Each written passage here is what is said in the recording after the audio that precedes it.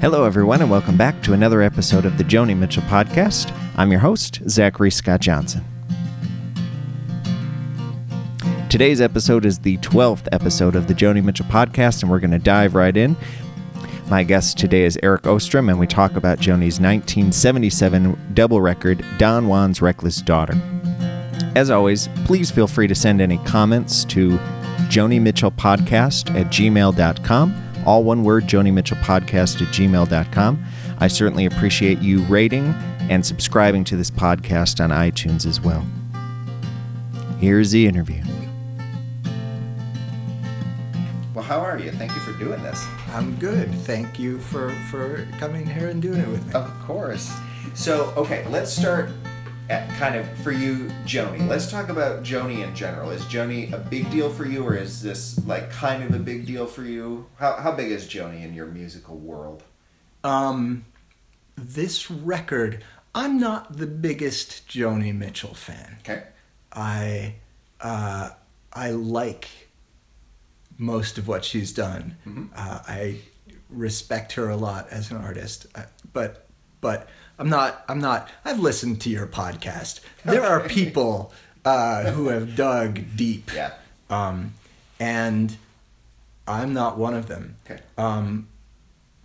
But this album that we're going to be talking about meant a great deal to me around the time I was forming my musical tastes. Okay. And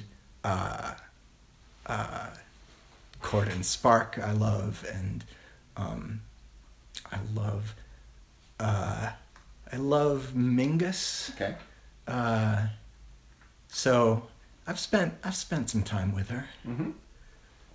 So this record, how did it come in? This is obviously I love Joni Mitchell pretty through and through, so yeah. I don't mean this in any negative way, but this is a record, let me put it this way maybe, where it's kind of a continuing trend with, like, as I talked to somebody about the Hissing of Summer Lawns, then the Hejira record, and then this one, probably most so with this one, getting really pretty negative overall reviews and reaction. Yeah. So this is an interesting one to have as your favorite. What was it that first grabbed you about this record? Or how did you first hear it, maybe? How did you come across it? Sure.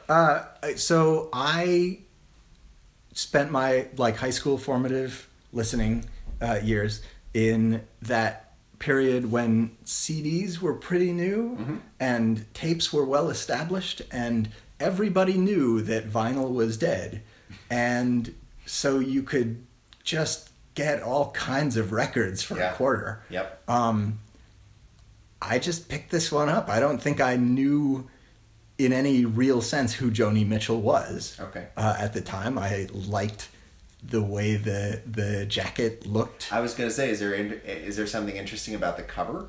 The cover is interesting. Yes, it is. I did not realize how interesting at the time. Yeah. There's a lot going on in that cover. Yeah. But yeah, I just picked it up. I think I might have... I knew that she was important. She was somebody I should listen to. I didn't have anybody telling me which record to start with, which they probably wouldn't have picked this one. Right. I probably recognized some of the names of the players on the record, but I don't think I really knew who they were either. Okay. So it was pretty random. Okay. But then I spent a lot of time listening to that one, unlike some of my other 25-cent record picks. Sure. And copied it to tape when I went off to college. That is a big deal. And listened to it over and over again, walking across campus, etc. It's interesting with the reviews for the record. I was reading some of them this morning. I really should probably stop bothering with that element, because around this era they all kind of say the same thing. Yeah. But I feel like I can melt it down to two ideas that all the reviews said, which were, one, where's the melody? Mm-hmm. Which I don't see. I actually find the melodies in this record to be mostly accessible. I don't really find a struggle with any of the melodies. The other is, why is it so depressing? Which there's a little bit of that. Like, Joni's getting bleak. Yeah. I can kind of see that. There's a lot going on in this one. And just a few of the, like, why is she going in this direction instead? Like, why isn't she writing stuff that people would love? But it's kind of interesting because I think, like, her early records, she never really got much radio play, so I think she stopped trying for radio play. She just started making music. I don't know. For this record, this one more so than certainly the ones that came before it, although the previous two, Hissing and Hejira, are also, to a certain extent, kind of like this, are like, this is a record. This is meant to be experienced as a whole. Yes. More than individual songs. Although I would say even more than that, it's meant to be experienced as a series of record sides. Yeah. The fact that Paprika Plains is an entire side, that you just listen to that, feels important to me. It does. Yeah. Yeah, and that one too, like when you have, like you say, a 16-minute song that features a full symphony orchestra, takes up an entire side of the record, about the plight of Native Americans. Like, you're not going to win over everybody. Yep. That is not for everybody. But I have a hard time. One of the reviews was saying something about she doesn't have the, like, conservatory chops to write songs like this. So basically it was saying, like, she should stick to pop music. And I find myself thinking, like, I would kill to be able to write a song like she wrote in Paprika Plains. Like, that orchestration is incredible, I think. It's very Copeland-like. It's really amazing to me. So... And I don't know, like, some of that is going to come down to the orchestrator. Right. But clearly, like, all of it is there in the piano part that she is playing and wrote. So, yeah, that's... I don't... If conservatory chops are what she's missing, I don't feel like we need conservatories. I agree, yeah. Let's go through it. Song by song, maybe. So interesting that there's an overture to this record. I mean, that in itself is kind of interesting. Yeah. The first song is called Overture / Cotton Apple. When you were reading the words, the reviews, did the word pretentious come up? Not for this one. Okay. I read that a little bit with his... And I'm not saying... I didn't read all the reviews, sure. I'm sure somebody called her pretentious, but I think by that point... I think Hissing of Summer Lawns got a little bit of that. And then by this time... And by this point, they were just like, okay, it's another one. Yeah. Yeah. And actually, it was kind of interesting, too, because one of the reviews also said something like, this one is very similar to Hissing of Summer Lawns. And then it said, like, that record was only 2 years ago, and it seems like people kind of missed... basically, they were already saying Hissing of Summer Lawns was maybe judged a little bit too harshly, but this one is kind of worse, basically. So I wanted to see if 2 years later they would write, people were too harsh about that one. It seemed like they had already kind of come around on Hissing. I sort of feel like Joni, like, I sort of know her records somewhat through Mingus. Oh, okay. And I lost her in the 80s sometime. Sure. I feel like for me, there are 3 high points. Okay. Like, Blue is the high point of that sort of solo folk period. Cord and Spark is this amazing pop record. Yep. Like, as pop as she ever got. Despite 2 song suites and then after Cord and Spark, this process happened where she was incorporating jazz tonalities and strange rhythms, and the contemporary reviews, from what I've read, were like, she's going down this weird direction that we don't understand. Oh, look, this next one is worse.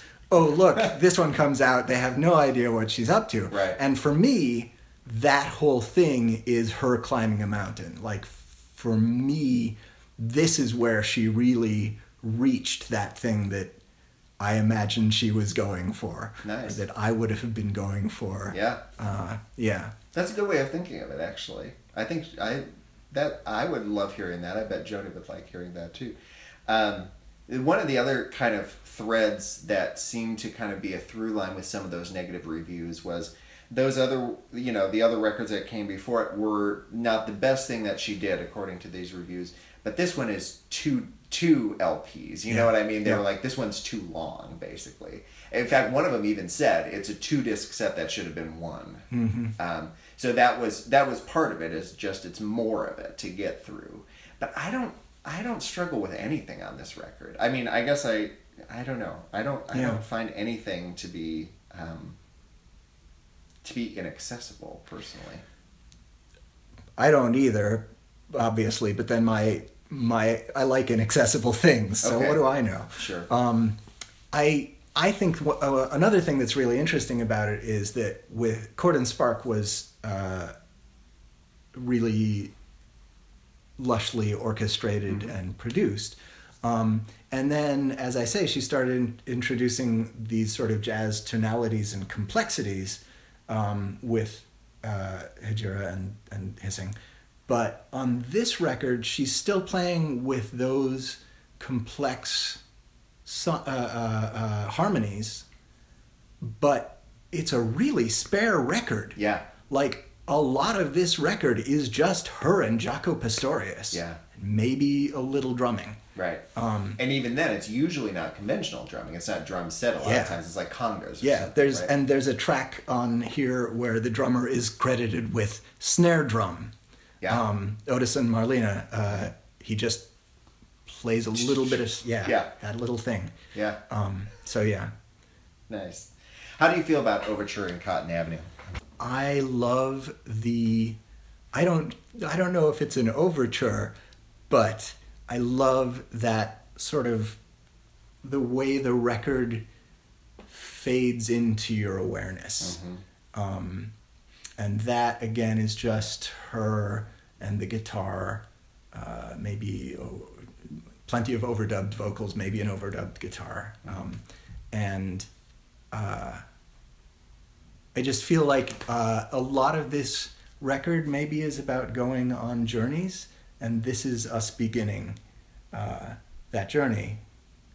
And then we find ourselves at Cotton Avenue, which I'll confess, I'm not good at hearing lyrics. Okay. I'm a sound listener. Soundscape. I did a little studying before our conversation, and I read an interview that she did with Cameron Crowe for the next album, for Mingus. And she talked about how everybody sees her as really serious, but she's got a fun side. She goes to Hollywood parties and she just wants to dance, and there are all these people who dance, like incorporate dance into their work professionally, but nobody wants to just get out on the floor and have some fun. Right. And Cotton Avenue seems like a song about going someplace to dance and have a good time. Yeah. I think it's a great way to start off a record. It's catchy. It's got some, elements in there of I like the vocal harmonies in there a lot too. It's a cool little thing. It's also I can't pinpoint it in the lyrics, but she's talking about black people. She's talking about going to a black club and listening to jazz music. And there's this lovely thing on the chorus where she sings, "If you've got no place special," and harmonizes it with herself in the harmonies of like a big band jazz horn section. And as the song is fading out at the end, Jaco on the bass like sort of creates a variation on that same thing she was doing. So and because it's Jaco playing his weird fretless bass style overdubbed, again it sounds a lot like that horn section sort of fading into memory. It doesn't sound like you're at the club. It sounds like you're listening to an old recording of this jazz club mixed in somehow. Nice. Yeah, it is. There's layers to this record that are kind of hard to get through sometimes. Yeah. Next up is Talk to Me, which is a very unique song on this record. This is kind of the most, maybe the most catchy song, like upbeat, just kind of fun vibe. Yeah. I don't know. It's a very... What do you think about Talk to Me? I like... It is fun. Mm-hmm. It also... To me, it's fun, and it's also fast. She's singing a lot of words crammed together, and it's perfect for the lyric and subject. It feels like she is talking as fast as she can to try to get this guy to open up and pay attention and like play with her. And yeah, it's a fun track. My favorite moment in the whole thing is not because of the chicken thing, but you know where the chicken comes in, where it goes because she makes, like, that's a joke, and she says it, she kind of like starts laughing in the couple words before it, then there's a chicken sound, and then immediately after it she says, please talk to me, in this way that all of a sudden is like down to sad. It's a joke and then it's vulnerable. Yes, right I there. Love that. Another side thing I love is that Jaco, again, immediately after she does that, the chicken noise echoes it in the bass, which is pretty great. And there's lyrics earlier in the slings and arrows of outrageous romance. I stole that from Willie the Shake. Yeah. Like it's so sort of goofy for Joni Mitchell. It is. Right? Yeah, it's very playful, that song, in a way that maybe outside of Twisted on Court and Spark, which is just such a strange, wonderful but strange choice for her to have made. This is maybe the most playful she's ever been on record. Maybe that's kind of what you were talking about with the Cameron Crowe thing. Maybe she's trying to show it's, I do have a lighter side. Yeah. It's not all I feel that. dark. She talks about the Hollywood party and wanting to dance and having somebody who was at that party say to her, they all think you're really sad. And her reaction was, oh, so like even among my peers, my crowd, I have this reputation. Right. But I'm really fun. Yeah. I can relate to that. I mean, any song where you're talking about, as she so bluntly puts it, pissing the length of the parking lot. Yep. A tequila anaconda. Yeah. Yep. Jericho is next. Jericho, I think, is a really interesting song in a lot of ways, too. Jericho actually gets covered by a lot of people, by a lot of artists. And it had appeared previously on a live record called Miles of Isles. There were two, at the time, new songs that were new on that live record, which came like 3 years before this. That one and a song called For Love or Money, which was never done in any studio recording. So it's kind of interesting that this one, not only was it redone in a studio version, but it was done like 3 years later. Again, she put out Hissing of Summer Lawns and Hejira in between those and didn't put that song on that record. So the question is asked, I've actually asked this a few times of a song of Little Green on the Blue record, because it was the same thing. That was a song that she'd written 3 or 4 years before it and waited to put it on Blue. So is the question, was she needed one more song and so Jericho was the one, or was this the record where Jericho fit sonically into this record? It's hard to imagine that anybody was telling her you need to put more songs on this double album. Right. I don't, obviously I can't project myself into that's what's fun about this. It's just trying to do that. And I can't even answer that objectively, because to me, this album, this is my first Joni Mitchell record. Right.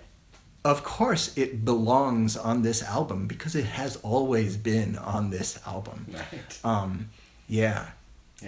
It's interesting that it was this one and not the other one, because the other one, For Love or Money, is like more, it's like disco Joni, it's upbeat, it's kind of, it's another one that's fun in its own way, not silly fun, but it's fun in like a lighthearted, mostly. There's a little bit of stuff going on there too. And this does fit harmonically with the record. Like the way she's structuring the chords really works with the players she's playing with.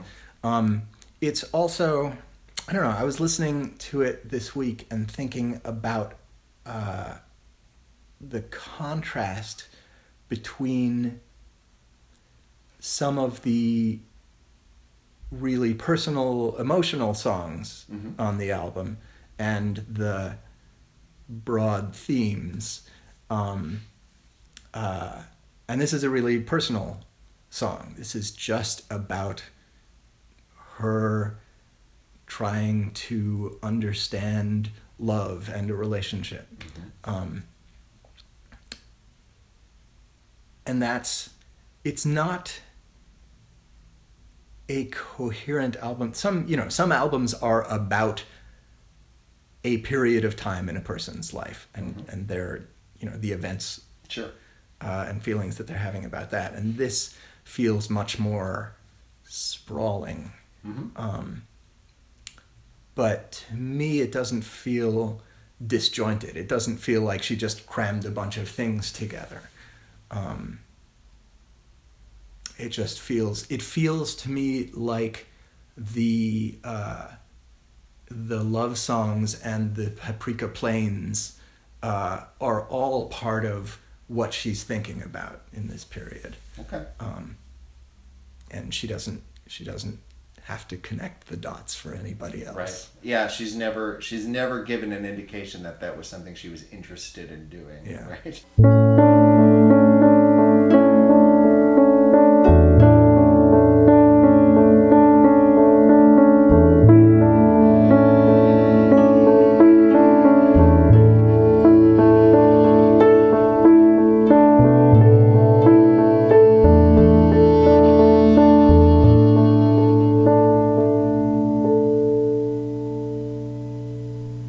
I'll try to keep myself opened up to you.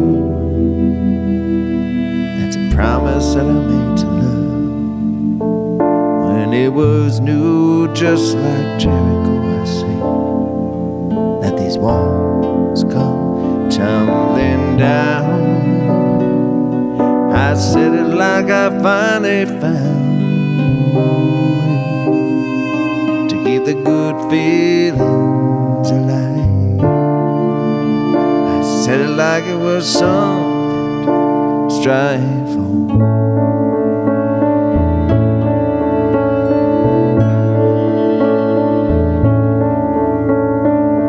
I'll try to keep myself opened up to you and approve of your self-expression. And I need that from you too. I need your confidence, baby, and the gift of your extra time. And in turn I'll give you mine, sweet darling. It's a rich exchange, seems to me. It's a warm arrangement.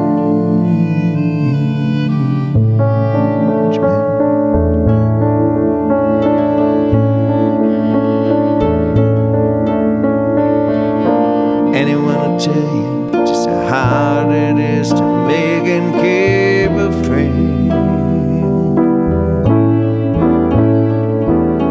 Maybe they should say you, maybe it's you who's Judas in the end, when you just can no longer pretend that you're getting what you need, or you're giving out anything to them to grow and feed on.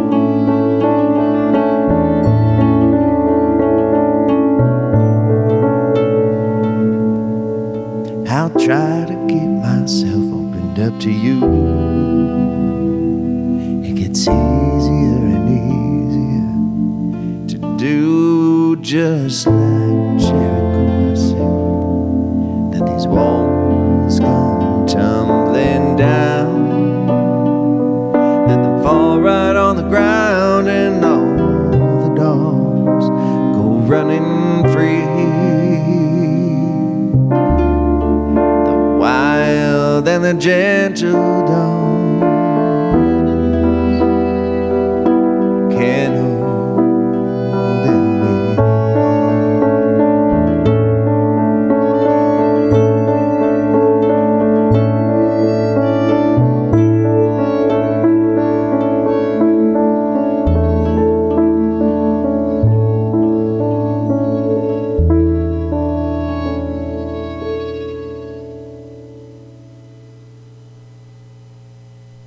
And then Paprika Plains, which is, again, I mean, it's massive. It's 16 minutes, full orchestration.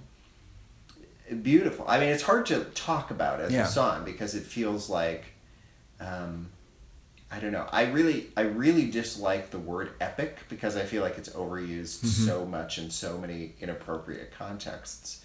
But this is an epic song. Yeah. There's a ton going on in this song. It crosses land and history. And in the liner notes I noticed last night, there's... so we should say it's a 16-minute song, but at least half of it is this orchestral instrumental section. Yeah. Orchestra, strings and piano, basically. And in the liner notes, there is a whole poem that that is shown in that instrumental section. It's not on the record. Right. It's just additional material in case you want to think about it some more. Yeah. Yeah, it's and it's partly about a bar in her hometown in Canada, and it's partly about First Nation people in I guess also in Canada. I have conflicted feelings about the politics of this record. Do you really? Yeah. It's very, like, as a white liberal in 2017, right? Listening to this 30-year-old record where she's bringing in influences and themes from a lot of different people that are not young white Canadian women. She's talking about the jazz clubs, and she's talking about First Nations people in Canada, and There's infamously the Muslims sticking up Washington in Ostrom, Marlena, which is a hard thing to hear for me at this point. Yep. There's like Caribbean themes, and also musically, there's a whole song that is basically a bunch of Latin American percussionists and some singing, and it's all, you can hear this naive, well-meaning yearning to bring all of these things together and to experience it all and to share what she's experienced. But also she's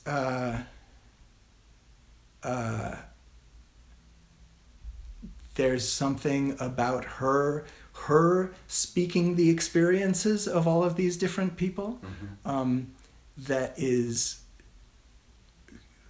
Today, I would rather hear those people speaking their experiences. Right. No, I know what you mean. Yeah, like you say, it's this record is 40 this year, 1977. 40 years. 40 this year, yeah. And a lot has changed in those 40 years. Yeah. And you know, it's kind of interesting because she wasn't the first artist by any means to like bring into, I mean, a lot of what this is world music, you know, that's how it would be classified, right? I mean, not even jazz, but world music, maybe, this record. And in a way that like Paul Simon 10 years later, well, even less than that, but, you know, with Graceland, where he had maybe his biggest commercial success with it, you know, bringing in some, you know, like you say, some drumming and some, all sorts of different things, different cultural touches. And, It is kind of interesting that this record was, even at the time, kind of marked as biting off more than you could chew. Yeah. And yeah, maybe that's it. Maybe that's part of it. Is like you say, it's just there's so much of it and so many different things that it's not just taking the plight of one group of people. It's trying to do that with several groups of people and then expressing it through an attractive blonde woman. Yeah. Famous, very, very famous musician. It's that thing of thinking not only that all of this stuff is important and should be shared, but that I am the person to express it all. Right. And, you know, some of it is lovely. Right. But some of it is the just to talk about a couple more weird things along that line. The song and I'm not blaming Joni for this, but the song "The 10th World" is credited in the liner notes as an instrumental. This is a piece that's performed with percussion and vocals, and there are lots of lyrics. It's just that they're in Spanish. Right.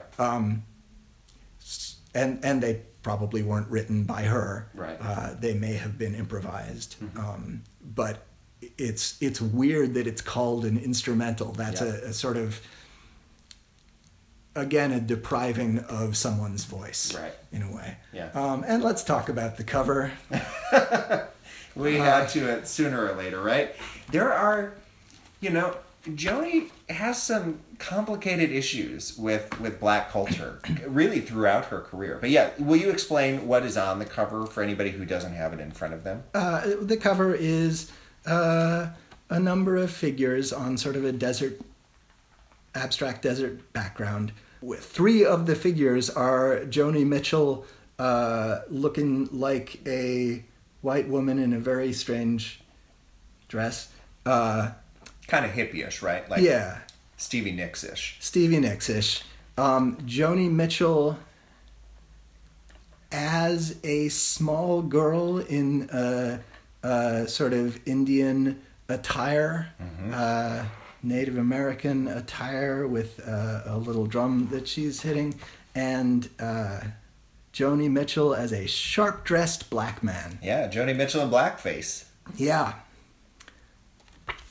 Yeah. Yep. And there's even more. There's a nude woman. There's birds. I guess it's hard to make out like what we're supposed to gather from the cover. Yeah. Do you think it tells a story, the cover? It doesn't tell me a story. Right. It's clearly like a bunch of these things on the cover are elements that we find in the lyrics.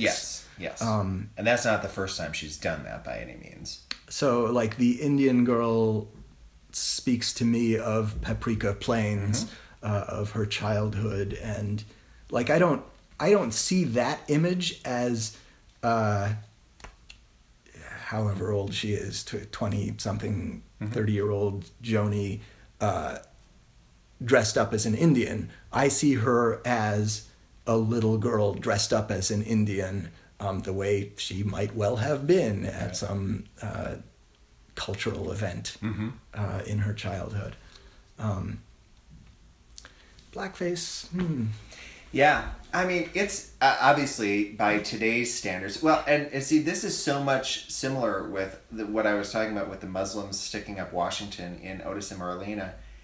That's a very hard thing to hear because like so much has changed in the like it seems like it's very judgmental about that as a religion, and it seems like kind of dismissive, and same with being in blackface. Was that okay in 1977? I don't think she faced any backlash for that. Yeah, I haven't heard anything about it. And in fact, go ahead. And it's worth noting she had strong friendships and collaborations with a lot of black musicians who were not like Mingus would not have stood for disrespect. Right. Shaka Khan is on this record, who's still one of her closest friends. Yeah. I did not know that. Yeah. It is kind of a funny pairing, isn't it? Yeah. But since Joni had this stroke, Shaka Khan is one of those few people who like actually kind of knows a little bit about what's going on, so she's a good source. She actually talks to Joni. And, gives information about how she's doing. Yeah. So.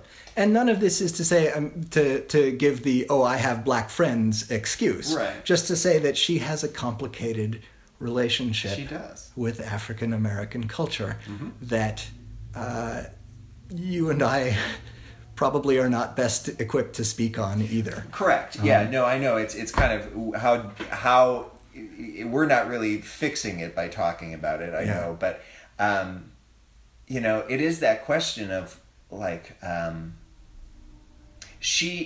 I guess the only thing I would say about it in her defense, because she is a hero and somebody who I want to not think these things about, is I think she's always meant it as an homage, and in fact I think she's always wished she could be part of a club, if that makes any sense. I think she wishes that she could have some of the stylings and some of the affectations of a certain culture that she just happens to have been born physically the exact opposite of. I don't know if that makes her a bad person. I don't know if, like you say, you used the word naive before, or out of touch, you know, like I don't know. And also looking back on it again, how much have we evolved in political correctness in 40 years? I would gather quite a bit in terms of like the things that we're talking about now were not a thing back then. I use this example when I said naive, in a way, I mean a sort of cultural naivete. Right. No, right? And I don't mean to sound defensive about that, because I think you're right about that. Yeah. I don't mean that in any sort of way other than I think naive is actually a good descriptor of it. The example I've been using lately is even Friends, the television show Friends, which was like, you know, the biggest thing when I was in high school. Yep. If you watch an episode of it now, there's insanely homophobic stuff on there. And that wasn't that long ago. You know what I mean? And so we've evolved in certain ways. And I don't know. Is it possible to look at these things purely as a time capsule and say this is what was acceptable back then? Wouldn't go over now, but it's a different era. Or is that inappropriate too? Are we not allowed to look at it that way? Yeah. The last time I was on a podcast, I ended up talking for a surprisingly long time about Porgy and Bess. Oh, okay. George Gershwin's Sure. Musical about poor black folk. So I don't know what it is about me being interviewed that brings these things up. Let's talk about some more songs. Sure. Otis and Marlena is next. We've kind of touched on that. I don't really have anything outside of that line jars me. I don't know if you have. I like the melody otherwise. That's what I think is hard, is I like the song so much except for that. Yeah. I think I really only want to talk about this in the context of an album side. Okay. This is, I think, a song about people being superficial and disconnected from what is really important in life. Which, again, I don't think she has the greatest illustration of what's important in life, but also, like, what a different context that line came out in. Like, that line is apparently about a specific event that happened in Washington, but it wasn't part of what, like, today, a lot of people seem to want there to be a global war between religions. Right. And I don't know that that was a well-supported concept in 1977. There's so many things about the relatively recent past that we don't understand. What I wanted to say, before I got sidetracked on politics again, is that it's there's a line in there that says, "It's all a dream she has awake." And that's what ties it to the next two songs on the side. In fact, as the song ends, her voice comes in, but from the side, singing "Dream On, Dream On." This is sort of her characters, I would say, drifting off, but also having been asleep the whole time. It goes from there into the 10th World, which is just percussion for a long time, and does have this. To me, the feeling is that that's what she and they have drifted off into, and then it turns into this sort of call and response chant song about dancing. Dreamland? Yeah. Called Dreamland. Yeah. So the repetition... Well, so the 10th World is singing about dancing in Spanish, and then from there into Dreamland. Yeah. And Dreamland is one of the few songs that, like, not that it really matters, but is really the only song from this record that when she was touring, not that she kind of stopped touring a ton around this period, but I think Dreamland is one of the few songs from this record that she did live. You know, it's she had another live record in 1980, and that's the only song on it. But there are a couple other tours that she did where she mostly ignored this record. And I guess there's that question of what we started, you know, at the very beginning of this interview talking about with, for me, it's always been like, this is I don't know if it's a concept record. I think it's very close to a concept record. I guess it's just not one concept that goes through it. But it seems like, as I've said now, it's like, you know, it's supposed to be, it's the whole picture instead of individual. And you were saying you think of it as sides of a record as 4 sides, which I can see too. Do you ever find yourself listening, like saying, for example, I'll just choose one at random, like Don Juan's Reckless Daughter, the title track. Do you ever go, oh, I want to listen to that song? Or do you feel this as an entire piece? Well, at this point in my life, I sometimes just want to hear Paprika Plains. Yeah, me too. Which is an interesting answer to your question because it was both a single song and a whole album side. Like it was, that isolation was built into it. Sometimes I really want to hear her talk to me. Okay, interesting. Probably once in a while, any of the others. Yeah. But even Paprika Plains in its own way, though, because like most of the other sides have 3 songs. I think there's one that has 4, but you know, so Paprika Plains kind of is in these. In you could dissect that song into not perfect thirds, but basically a third. There's like her singing and playing piano. There's the orchestration. She does come back and sing and play a little bit more. But then there's this like rock and roll coda. To it, which is really which I love. Cool. I love that it goes from that grandiose orchestral section through a pretty quick, stripped down transition to suddenly this just indelible groove. Yep. Yeah, it's one of my favorite parts of the song. Yeah, I love that. What about the last side of the record, the Don Juan's Reckless Daughter, Off Night Backstreet, and Silky Veils of Ardor, which I'm not sure if it's because it's at the end of the record. I find myself listening to these 3 songs probably less than the rest of the record. And it's not because I don't like these 3 songs, but how do you feel about it? Don Juan's Reckless Daughter, the title track, was the song that meant most to me in college. Okay. I cannot access that meaning anymore. I know that its feeling of duality was important. This idea that there are 2 sides of me wrestling for control, clarity versus guile, I think she says at one point. The eagle and the snake. I remember I loved the image of the eagle and the snake as airplane and train sort of mirroring each other in land and sky. Okay. And all of this very poetic stuff. It doesn't mean that much to me anymore, although I still appreciate the craft of it. Off Night Backstreet is not, I'm sure she didn't design it this way, but it feels like the most accessible like pop song. I agree with you. On the record.